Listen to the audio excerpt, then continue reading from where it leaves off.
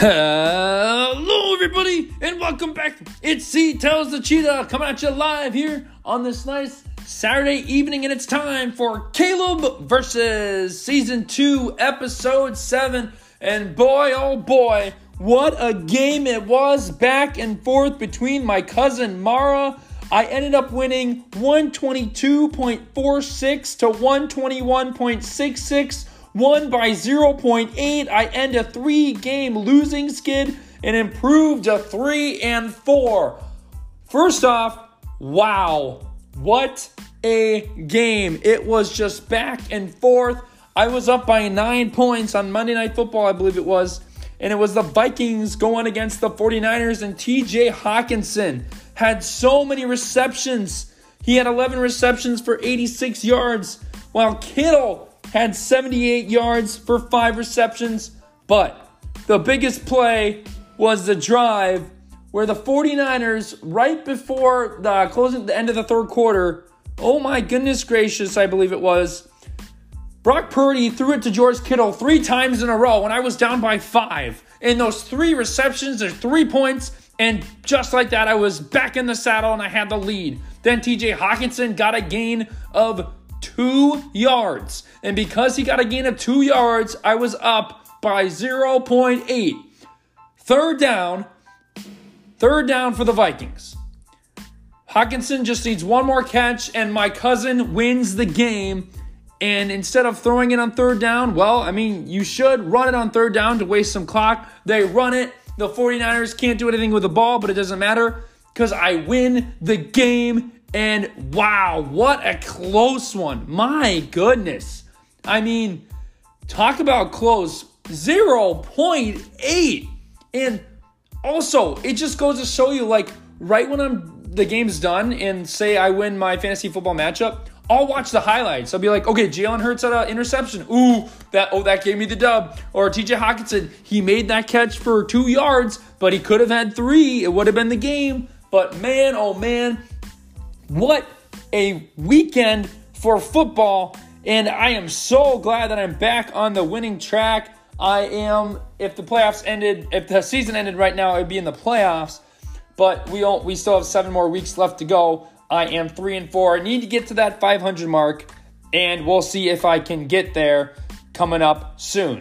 Now, Patrick Mahomes had one of the best days of his fantasy career, I would say. 424 yards, 4 touchdowns, 1 interception, 33.86 points. While on the opposite side, Jalen Hurts, 279 yards, 3 touchdowns. He did have a 1 interception. He had a rushing touchdown. He got 23.26. Isaiah Pacheco. This man is like a Tyreek Hill. If Pacheco and Hill were on the same team, they would be called the dynamic duo. It's unbelievable. Pacheco had 32 yards, but he did have a receiving touchdown. Got me to 16 points. And he's just so elusive. He's so fast. Saquon Barkley for the Giants, 77 yards. He had a receiving touchdown as well, but a fumble. He had 18.80 points. And again, that fumble helped me get the win. You know, it's just a matter of points. If you miss a catch, that could be the game if you end up losing by 1. You know, that's how it works. Next up was Jerick McKinnon, and he got me 4.6. Not good. Brian Robinson for Mara got her 8.3. Tyreek Hill, the Cheetah, 25.8, coming off 11 receptions, 88 yards, and a tutty.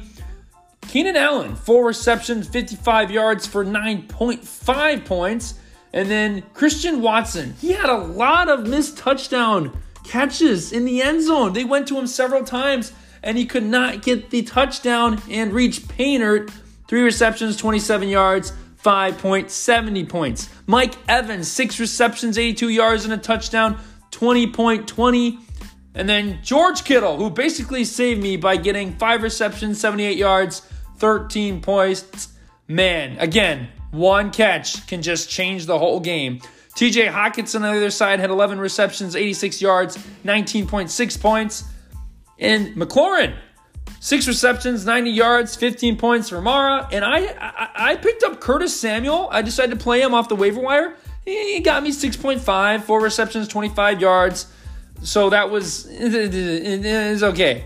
Then Tyler Bass went 1 for 2 on field goals, 2 for 2 on extra points, got 4 points. And Justin Tucker, I don't know why Justin Tucker was available on the waiver wire, so I picked him up. Got me 8 points, 5 for 5 on field goals, and 1 for 1 on field goals, 5 for 5 on extra points. So, what a game. Again, what a crazy weekend. You guys should have seen me. I was jumping up and down, just waiting to make when the game was over. But if they would have thrown the ball to T.J. Hockenson one more time, it would have been game, because remember, the Vikings had the lead and it was running under 2 minutes. And if they would have thrown to TJ, it would have been the game. But instead, they hand the ball off, and that ends the game, and I'm improved to 3-4. Now, if you remember from last season, Mar and I went against each other in the playoffs, and it all came down to Matt Gay. All he needed to do was kick an extra point, and she would win, but he shanked it wide, and I still have that recording in that video of when Nick the Quick and I did that Packers-Rams game. He shanked it wide, and that is what basically got me into the playoffs. Unbelievable. And again, I beat Mara, who is usually a high-ranking seed here, but she's lost a couple of games. But man, oh man, what a game. My top 3 players, this isn't surprising. Number 1, Mahomes, 33.86. Number 2, Tyreek Hill, welcome again to the leaderboard, 25.8. And Isaiah Pacheco again makes it to the top 3 with 16 points and a receiving touchdown. Now, looking on Mara's side, Mara should have played the Ravens defense as they went against the Lions. They got 11 points, while the Buccaneers, they got her 3. That's an 8-point differential. 8 points. And that could have been on the other side of it. You just never know. You just never know what's going to happen, and how that one missed catch or that one catch can just change the whole aspect of the game. For my case, Seattle had 9 points, but on my bench I had the Eagles, who had 11. Kendrick Bourne, he is on the IR. He is out for the year, but he did get me 16.3 points on the bench. I should have played him instead of Watson, but Watson has been struggling.